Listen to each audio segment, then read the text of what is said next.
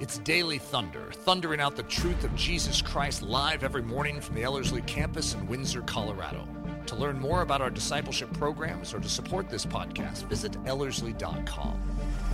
Now, here's Nathan Johnson.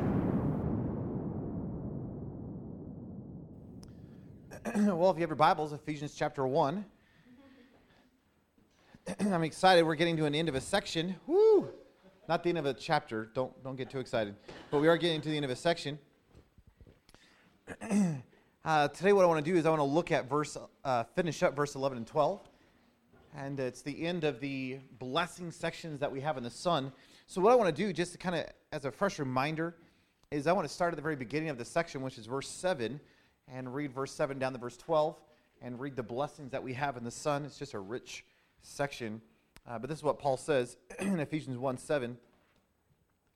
He says, "In him we have redemption through his blood and the forgiveness of sins according to the riches of his grace, which he lavished on us in all wisdom and insight, making known to us the mystery of his will, according to his good pleasure, which he purposed in himself as a plan for the fullness of time, to unite all things in Christ, which are in heaven and on earth.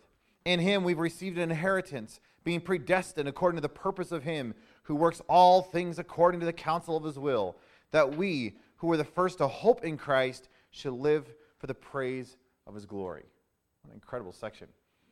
Just as a quick reminder, or just as a kind of recap again, in verse 7 and 8, what Paul's talking about is this idea that, hey, you get to experience redemption and forgiveness in Jesus Christ.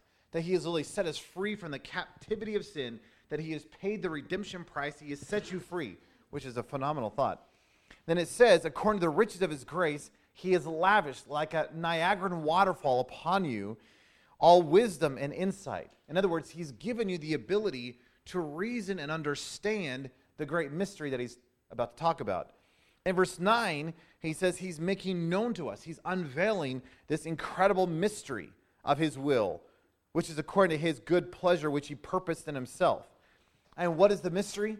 Now, of course, we spent several weeks looking at the mystery, but the idea of the mystery is that it's not something that's like you have to be initiated into, like, it's a magic trick, right? And only those who are initiated into the magic trick knows the magic trick.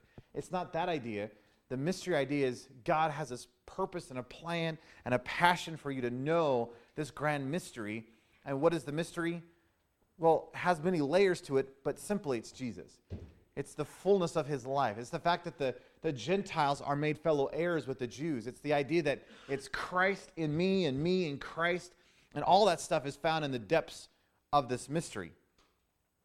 And that mystery, Paul says in verse 10, is being used, it's purposed in himself as a plan for the fullness of time to unite all things in Christ, which are in heaven and earth. Again, it's like that big funnel idea that here's all things that get put on the top of the funnel, and it's all being funneled down into one pinnacle, one point, one passion reality, whatever you want to call it, one climactic thing. And what is that? Jesus. And again, we keep quoting Romans 11, but it's that idea that all things are from him and through him and to him for his praise and his glory and his adoration and his renown. What's God's big agenda? Well, it's from him, through him, to him. What does he want to do in the church? Well, it's from him, through him, to him. What does he want to do in your life? Your life is to be from him, through him, to him. That hey, he's the one who's given you life. He's the one who wants to live through your life, and your life should be given unto him. Again, as Oswald Chambers said, it's my utmost for his highest. My everything for his glory. That my whole agenda, the whole pressing of my life is in one direction. What is that? It's Jesus. Now, last week we were looking at verse 11, and we talked about this idea that we've received an inheritance.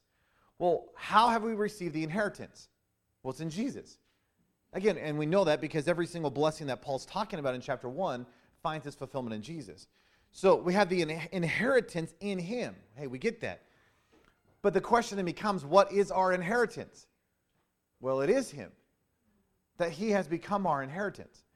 And we're going to talk about this again in a few weeks when we're talking about the Holy Spirit being the down payment of our inheritance. But isn't it a great thought that when we think inheritance, we think future date, we think sometime out there, We think, well, when we get to heaven, we'll play eternal shuffleboard, eat bonbons with no calories, all that kind of great stuff. We'll be skipping from cloud to cloud. You realize that's not your inheritance. Oh, I get money. Sorry, you don't get money. Well, I thought I got a mansion. That's actually not the word in the scriptures. So you don't even get a mansion, right? You get a dwelling place. The whole idea of the inheritance is all about relationship and intimacy. And why would you want money? I mean, of all the inheritance you can have, I want money now. If somebody wants to give me money, I'll take it. I'll take the money now. But I don't need, my inheritance is not money. They pave gold. They pave the streets with gold. Just like you don't go out and go, woo, asphalt. Yes, I want to take some home. You realize in heaven, you're not going to be like, whoa, gold streets, woo, I'm going to chip off a piece. What good is that going to do you? It's asphalt, right? In other words, that's going to be the least of your concerns. Why? Because the reality of your inheritance is not in possession of things. It's in a possession of a person. And his name is Jesus. And you realize that we get to experience that reality right this very moment. That this is not, hey, wait till you're dead and you get to experience some inheritance. He has lavished an inheritance upon you right now that you begin to get to, you get to experience just the beginning taste of it. And again in verse 13 and 14, which we'll get to eventually, but there's this idea that there's a down payment of the inheritance. Hey, you don't get the full inheritance, but you do get a taste of the inheritance, which is phenomenal. Because if you think about the best that we can have on this side of heaven, which is really good, by the way, with Jesus, if you can imagine if that's only just the tip of the iceberg kind of stuff, if that's just the taste of what we get to have in all the eternities, can you imagine what eternity is going to be like? If the best that we could experience here is just a brief little morsel. It's like going to Costco. I don't know if you ever go to Costco, but I love Costco.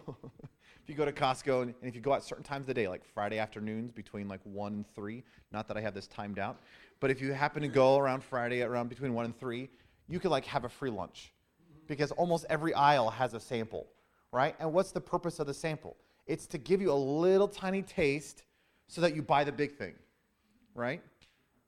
Now, whether or not you buy the big thing, you get to have the sample, which is my favorite part. So I'll go Friday between 1 and 3, right? And you'll go, and I'll start walking on the aisles, and I'll smile, and I'll talk to the lady. Thank you so much, and how you doing? That's wonderful. Oh, what are these? And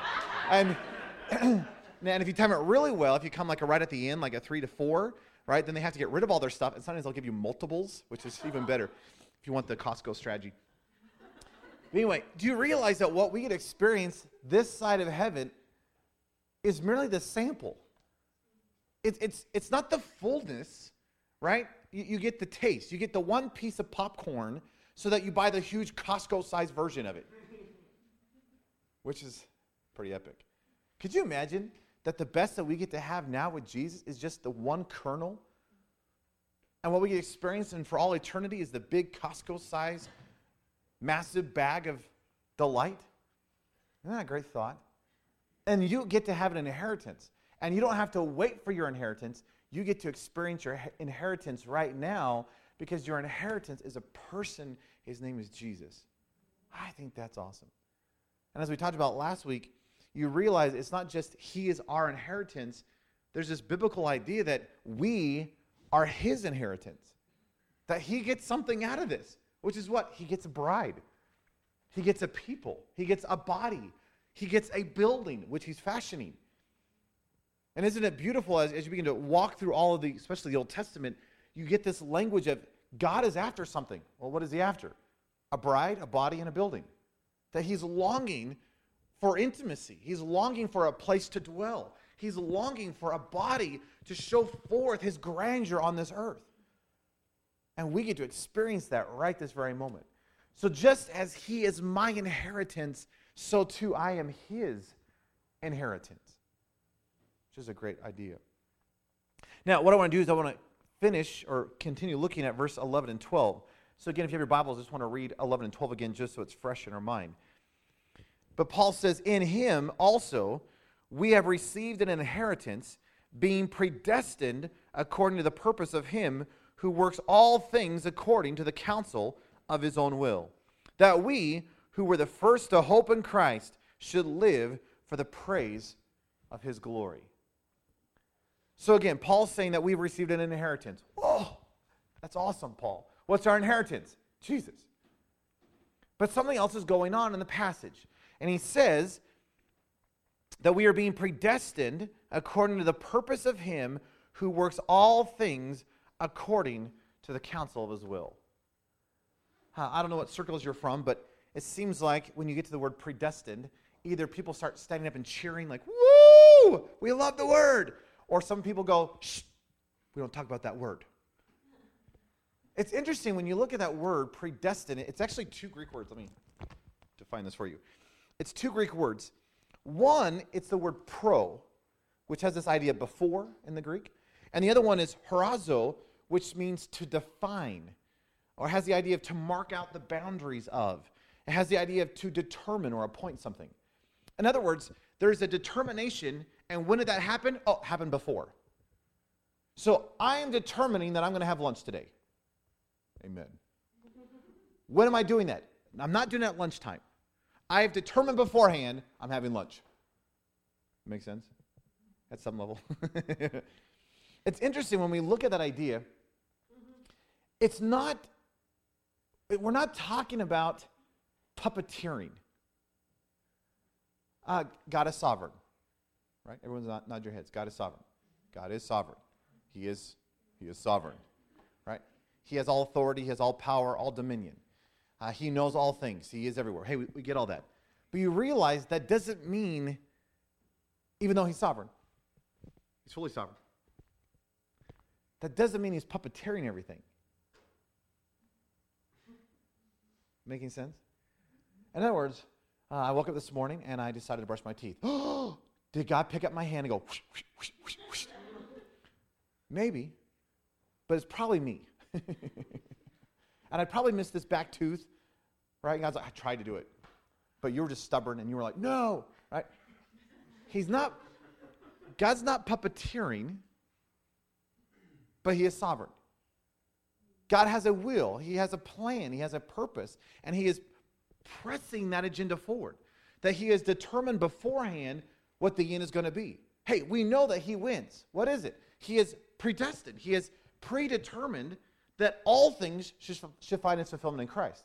He is predetermined that Christ gets all the glory. He is predetermined that he wins and the enemy loses.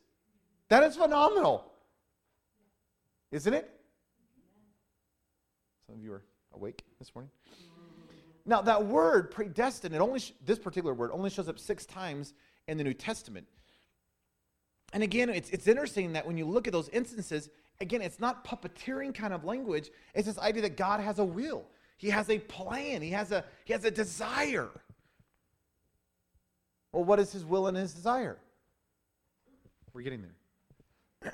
But you have to understand that he has predetermined something. I have predetermined I'm going to have lunch at 12 o'clock. But you know that there's things that happen, and I may actually eat lunch at 12:30. But has that changed my predetermination? No, it has shifted it a bit, and I had to respond to it. You realize, in a similar sense, it's not that God is controlling everything. He's not manipulating all the things, but he's taking all the things and he's leveraging it unto his purpose and his plan. That makes sense? We're going to come back to it, so just stick with me. So what is it that he has determined beforehand? Well, he has determined beforehand that there's a purpose. Now, that word purpose means to set forth a thing, to determine something. It's a plan, and oddly, of the 12 times that word purpose is used in the New Testament, 8 times it's translated purpose. 4 times, this is so weird, it's translated showbread. So 4 times this word purpose is referenced in the Old Testament, the tabernacle temple stuff, where the priest would take out the 12 loaves of bread and set it before the Lord. And it was purposed. It was showbread. Not bizarre? That's so funny to me. So you get this idea that God has predetermined something. Well, what is he predetermined? Oh, to have a purpose. He has a plan. That he is setting something in view. Well, what is that? Well, again, look at verse 11 and 12. It says, In him we've received an inheritance, being predestined according to the purpose of him who works all things according to the counsel of his will. So God has determined beforehand to have a plan to work all things according to the counsel of his will. Now, that word work is fascinating. The word work, it's the Greek word energeo. It's where we get the idea of energize or energy. It has this idea of to implement, to cause to function, made to be, to operate. I think my favorite definition is to bring about an effect. What is God doing? Oh, he is predetermined in this plan of his, according to the counsel of his will, to take all things and work them out in one direction. Does that make sense? That he is energizing, he's bringing about an effect with all things. That he is taking all things that are going on and he's leveraging it for a purpose. Now, again, that will, according to the counsel of his will, has this idea of the intent, the will, the purpose, the plan, and attitude of mind. And what is all this, the counsel of his will? It's for the praise of his glory. So take all this. Hey, we have an inheritance. Oh, it's phenomenal. It's Jesus.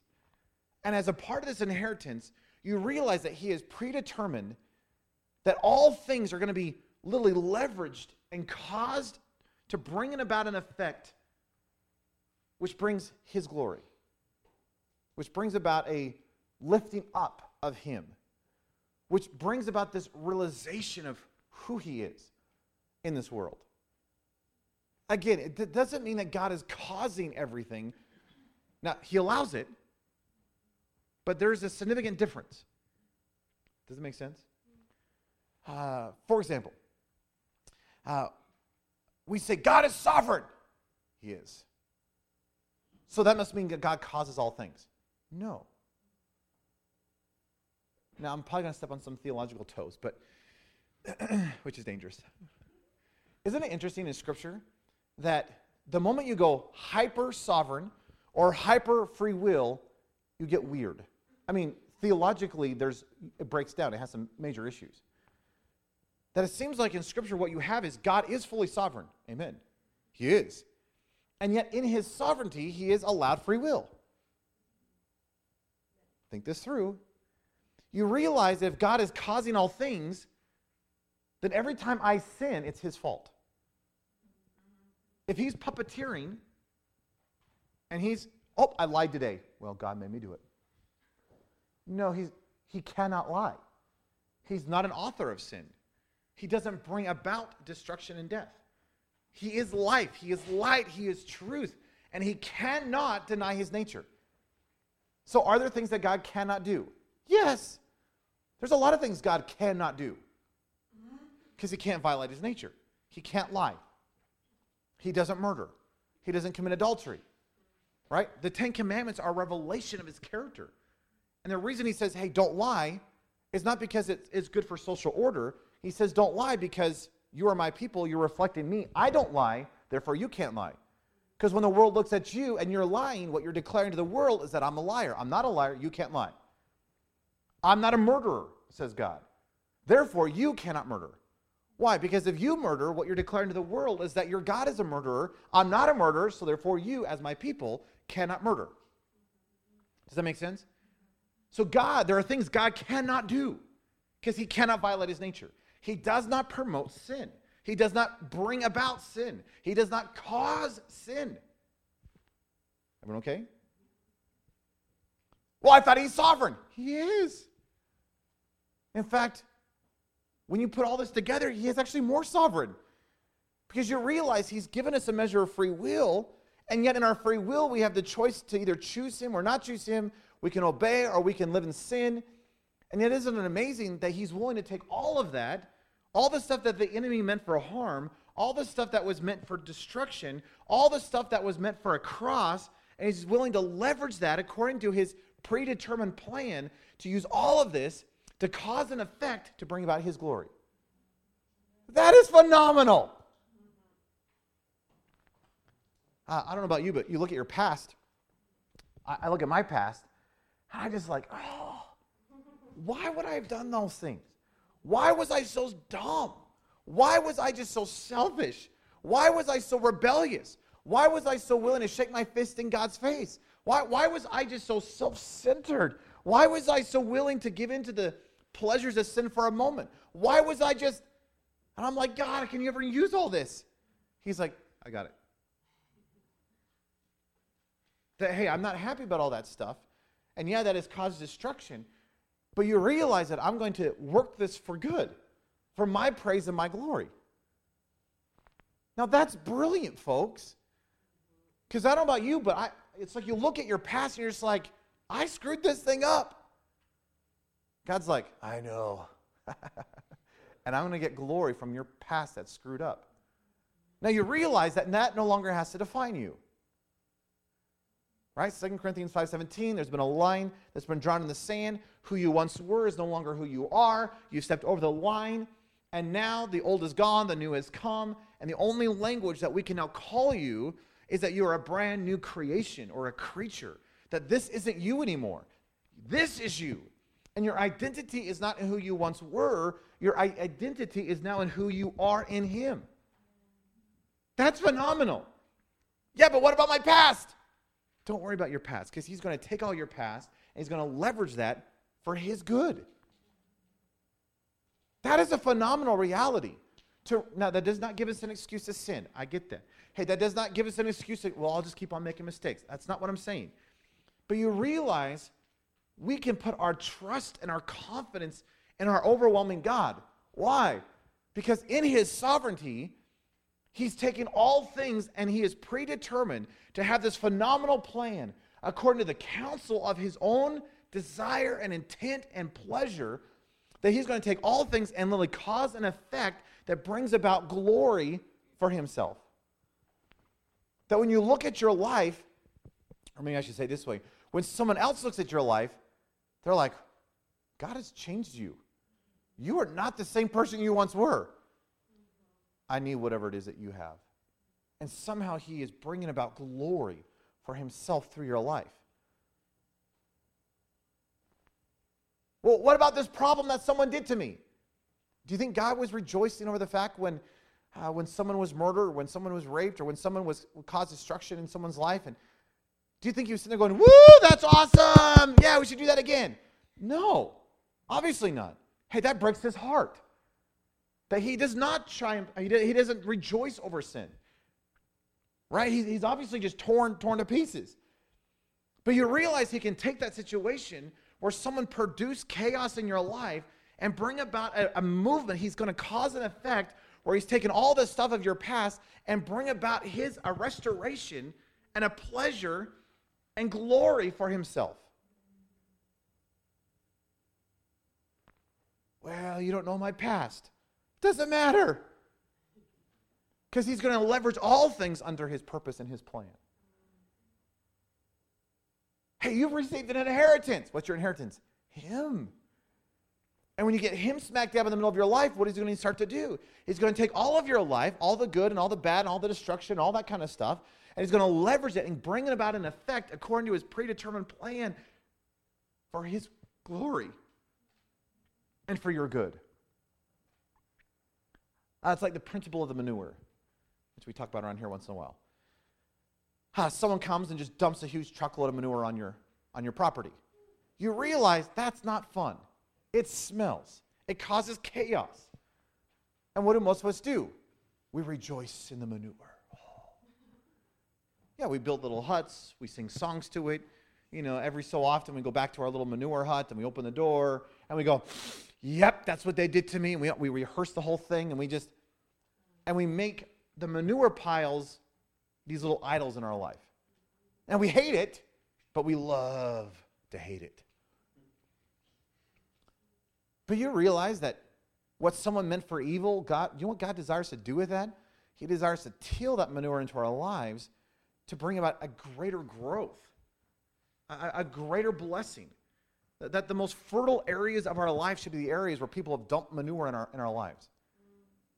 Why? Because that's what He has used to till into the ground.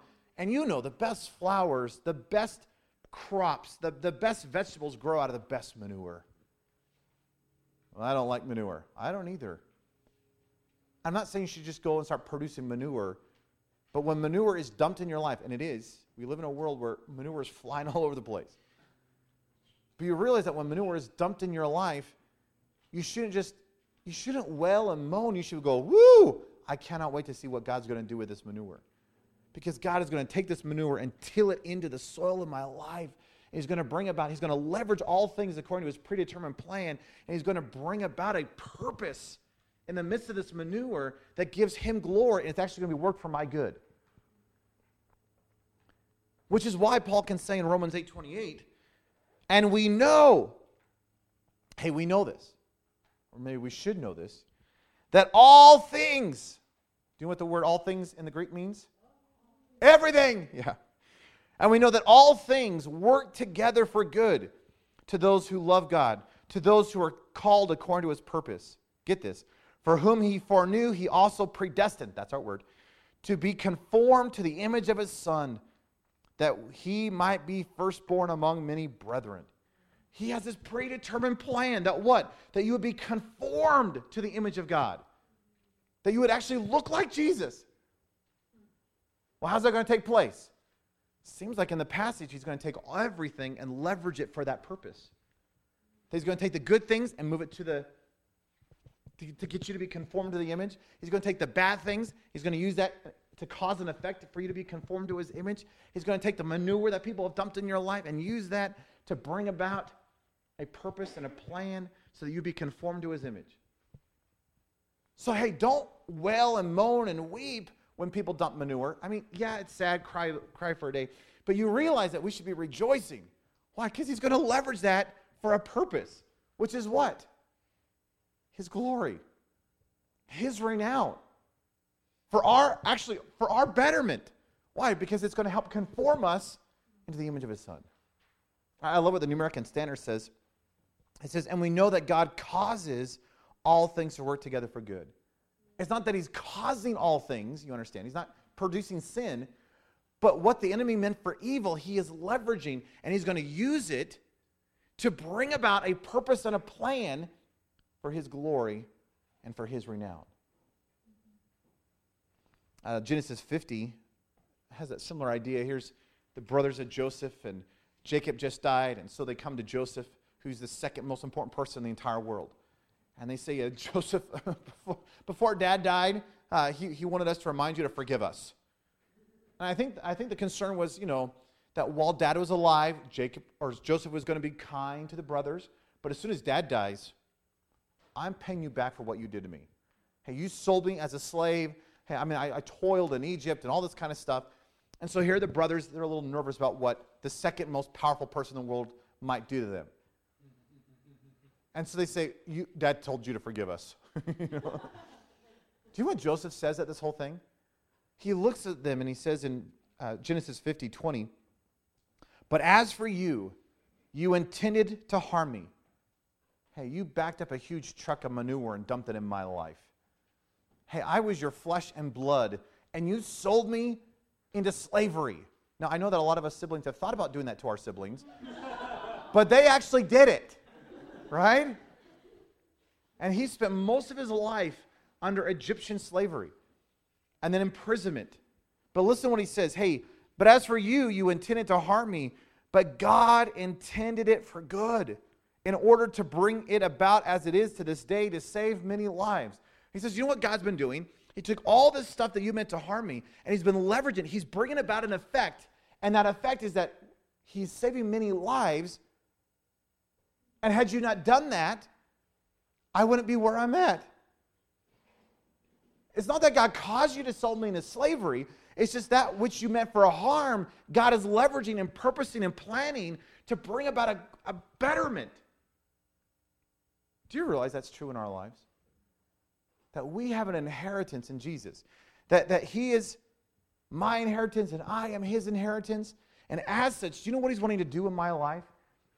He's wanting to take all things in my life, and he is predetermined to have this purpose and a plan that he's going to cause an effect in my life where all things, good, bad, and ugly, is being leveraged to bring about his purpose. to bring about his plan, to bring about his glory, which again, it does involve me because he's wanting to shape me into the image of Christ. He's wanting to conform me and let me have the mind and the heart and the character of Christ. Well, how's that going to come about? Well, he's going to leverage all things, good and bad and ugly, to bring about that end. But then he's going to cause all things, good, bad, and ugly, to be used in my life to bring about his glory. That when someone hears what God's doing in my life, they're just like, what kind of God does this? I don't know if you guys were here, but a couple weeks ago, Samuel was just telling a little bit of his backstory, and the whole time I was just going, oh, God is so good. And hearing the testimony of what God's done in your life is so phenomenal to me. Because he's even there going, I don't know what I even to describe this. But my life did not look like it does now. And I'm like, isn't that awesome? Which means when people look at his life, they're just like, I need that. Because if he can do that in your life, oh, maybe he could do that in my life. And you realize that such a life is a demonstration, and it gives praise and honor to Jesus. Do you know how good that is? What if we would allow God to take every aspect of our life and leverage it for his end? We talked about this back in verse 3, but there's this idea of that heavenly perspective thing. That we live in two realms. We live in an earthly realm. We live in a heavenly realm. And wouldn't it be amazing if all the stuff that we see down here in the physical, that we just like, oh no, how are we going to survive this? What if God is wanting to leverage this and give us a brand new perspective, a heavenly one? See, what if the lack of finances that you have, God is wanting to leverage that for a greater gain, and he would give you a different mindset of it. See, what if the flat tires weren't just flat tires? What if there was a purpose in it? Hey, what if that medical condition you got, or that sickness, or what if that thing that was happening in your family, what if it wasn't just, oh no, how are we going to get over this? What if God could give us a divine perspective in the middle of this stuff that we say, God, I don't understand all this, but I believe that you're going to cause this for good. I'm not saying that you caused this down here. I'm not saying that, God is leveraging, causing flat tires. He might. And he can. I have no problem with that. But you realize that he's not puppeteering. He is sovereign. But you realize that in his sovereignty, he is taking all things, even that which the enemy means to harm and to destroy, and he's using that to bring about a purpose and a plan for his renown and for his glory. Why? Because this is all from him and through him and to him for his praise and his glory. So let me give you a couple quick application points. In the passage, it's interesting, as you get into verse 12, he says, in verse 11, we've received an inheritance, that he's having this predetermined plan to bring about his purpose. He says in verse 12, so that, here's the whole intent of the thing, so that we, who were the first to hope or trust in Christ, should live for the praise of his glory. Do you realize that when you begin to understand what God is actually desiring to do, when you begin to understand that God is leveraging all things for your good and for his good, hey, when you start recognizing that you have an inheritance, which is Jesus, and we are his inheritance. Hey, when you begin to understand that God is predetermined to take all things and bring about an effect for his glory, do you realize that it causes you to hope and trust in Christ? That you can actually rest in the realities of who he is. That in the midst of the chaos situations that may be swirling around you, you can say, I trust you. That, hey, that there may be an Egyptian army coming up one side, there might be mountains on two sides, and there's a Red Sea on the other. But you realize, God, in the middle of this, it would be foolish to despair at such a time as this. Because I know your character, and I know that even in this situation, you're going to leverage this to bring about your end. See, what if in the middle of your finances you just say, Jesus, I can trust you? What if in the middle of your medical condition it's, Jesus, it's not that this is great, but I'm trusting that you're leveraging this for your end. That God, in the middle of my family chaos, I'm trusting that you're taking this and you're bringing about a result. Now, obviously, we need to be praying for our families and praying for the finances. I mean, I get all that, and that's true. But you realize that when you begin to understand what God is doing, it causes a deep hope and trust in him and what he's doing. By the way, hope here is not like a Christmas wish hope, right? Oh, I really hope I get a pony. Oh, I really hope I get a pony this year. It's not that kind of a hope, right? It's that you have something, Christ, and because of that, it produces hope. It's not hope that he's going to do something. It's, I know him and his character, therefore I have this assurance and this rest and this hope and this trust because I know him and his character. See, what if we would live as believers? That is what we're called, right? And as believers, you realize the operative term in that word is believe. We're called believers because we're the ones who believe. What if we believed in the character and the nature of our God? What if we did put our trust and our hope in him? What if we did look at all the situations that are swirling around us and just say, God, I don't understand it all, but that's okay because I trust you. I trust that you have predetermined to have this plan to bring about an effect for your glory. That you're going to use the hardships and the sufferings and the trials to bring about a sanctification in my life. That you're bringing about this change, this transformation of my life so that I look more like your dear son. That you're leveraging all things in my life for your purpose. And you realize what the end result of all that is at the end of verse 12, it says that we should live for the praise of his glory. We mentioned this back in verse 6, but what would it look like if every moment of every day we were just living under the praise of his glory? That it really was, as Chambers said, my utmost for his highest. My life for his renown. That every word that I speak is for his praise. That my attitude was for his glory. My thought process was for his renown. So see, what if my life was given over to live for the greatness and the glory of Jesus Christ? See, what if my life was an anthem declaring the richness of Jesus? What if, as I shopped down at the supermarket, what if that time at the supermarket wasn't just me shopping for something? What if it was for his glory? As Paul says in 1 Corinthians 10:31, whether you eat or drink or whatever you do, do all for the glory of God. See, it doesn't matter how tiny or minute the activity is. Hey, if you're going to go over to the coffee shop and drink a latte, do it for God's glory. Amen. Hey, if you're going to spend your afternoon studying, how should you study?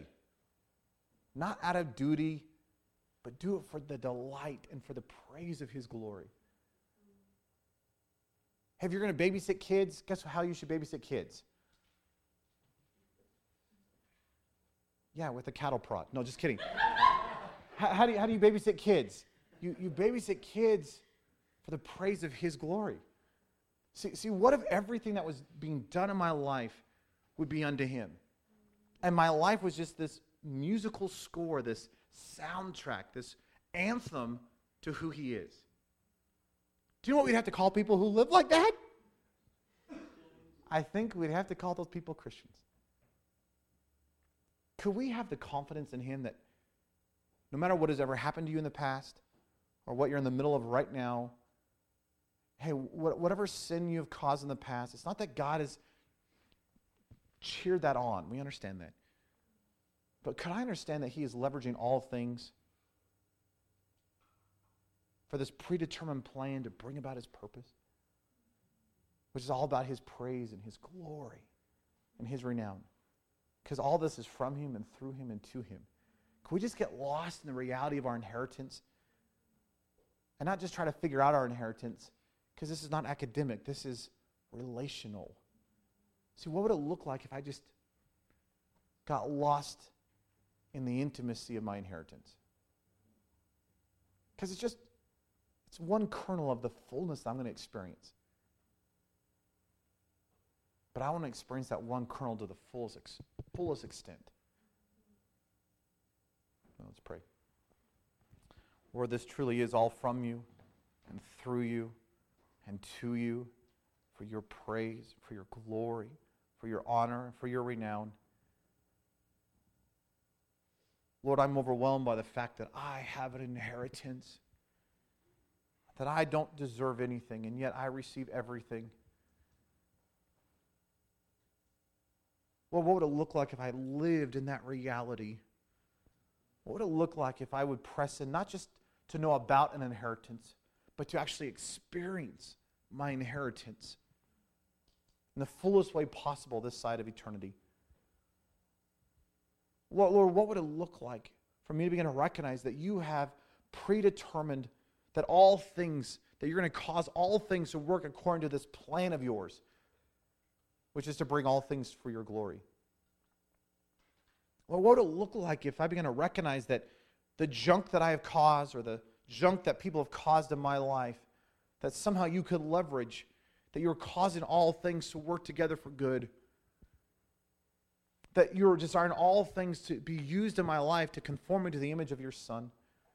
So what would it look like if I begin to recognize that you are leveraging and purposing and planning all things, that you're strategizing so that all things, not that you're causing it, I get that, Jesus, but what would happen if I just began to realize that you are leveraging everything that the enemy meant for evil to bring about your purpose, for your good, for your glory? Lord, could I put my hope and my trust in you afresh? Lord, could I look at the situations that are swirling me and just say, I have an unshakable, unwavering hope and trust in my God, because I know his nature, and I know that even in the middle of this situation, he's going to use this to conform me into his image and to bring about his glory. Lord, what if I could see my finances that way? What if I could see my family situations that way? What if I could see my church? What if I could see the stuff that's going on in culture? And Lord, what if I could see the trials and the difficulties and the sickness and the problems of my life through that lens? That it's not just something physical that I'm having to deal with, that you're wanting to give me a spiritual insight and perspective. And in the middle of all of that, allow me to realize that all this is bringing about an end. That as we look back in the eternities, we would just go, whoa, isn't God amazing? How he took that and brought about, how he was able to take a cross and bring about a redemption for an entire world. How he was able to take that situation in my life and bring about a, Lord, I just want to freshly put my hope and my trust in you. Lord, would you give me a heavenly perspective in all areas of my life? Lord, let me not get bogged down with the physical. It's not that the physical is bad, but let me just not see through the lens of what's going on around me. That, hey, when an entire Syrian army surrounds me, that I would have the heavenly perspective to see the horses and chariots of fire round about. Lord, in the middle of the flat tires, I wouldn't just see a flat tire. I would see some greater purpose and plan in the middle of it. Hey, when I saw a lack of resource and finance, I didn't just see a lack of a checkbook, but I saw a purpose and a plan in the middle of it. Well, when I looked at a sickness, I didn't just see the physical sickness. I would see the purpose and the plan in the middle of the sickness. Lord, I want to trust you on that kind of a level. But I admit I'm going to need you to do that in my life. Somehow you're going to have to elevate my perspective. Somehow you're going to have to get me out of myself. So somehow you're just going to have to overwhelm me with who you are, so I understand your character all the more. So that which I put my hope and my trust in isn't just this idea or this ideology or this thought. It's in the reality of who you are. It's in the character, this unchanging, unwavering, immovable nature of who you are. Lord, thank you that you're leveraging all things to conforming to the image of your Son. Thank you that you're leveraging all things for your glory. Lord, we just give you the praise and the glory, for you are worthy. And we love you. We just give you the praise and the glory. In your precious, powerful name we pray. Amen. Daily Thunder is a listener-supported production of Ellerslie Discipleship Training. At Ellerslie, we are laboring to rouse the Church of Jesus Christ out of its lethargy and build brave-hearted Christians for such a time as this. Daily Thunder is delivered live and streamed daily weekdays at 8:15 a.m. and weekends at 9:15 a.m. Join us at live.ellerslie.com. We invite you to visit us at the beautiful Ellerslie campus in Windsor, Colorado for a day, a week, or an entire season of gospel-centered spiritual training. Learn more at ellerslie.com. Thanks for listening.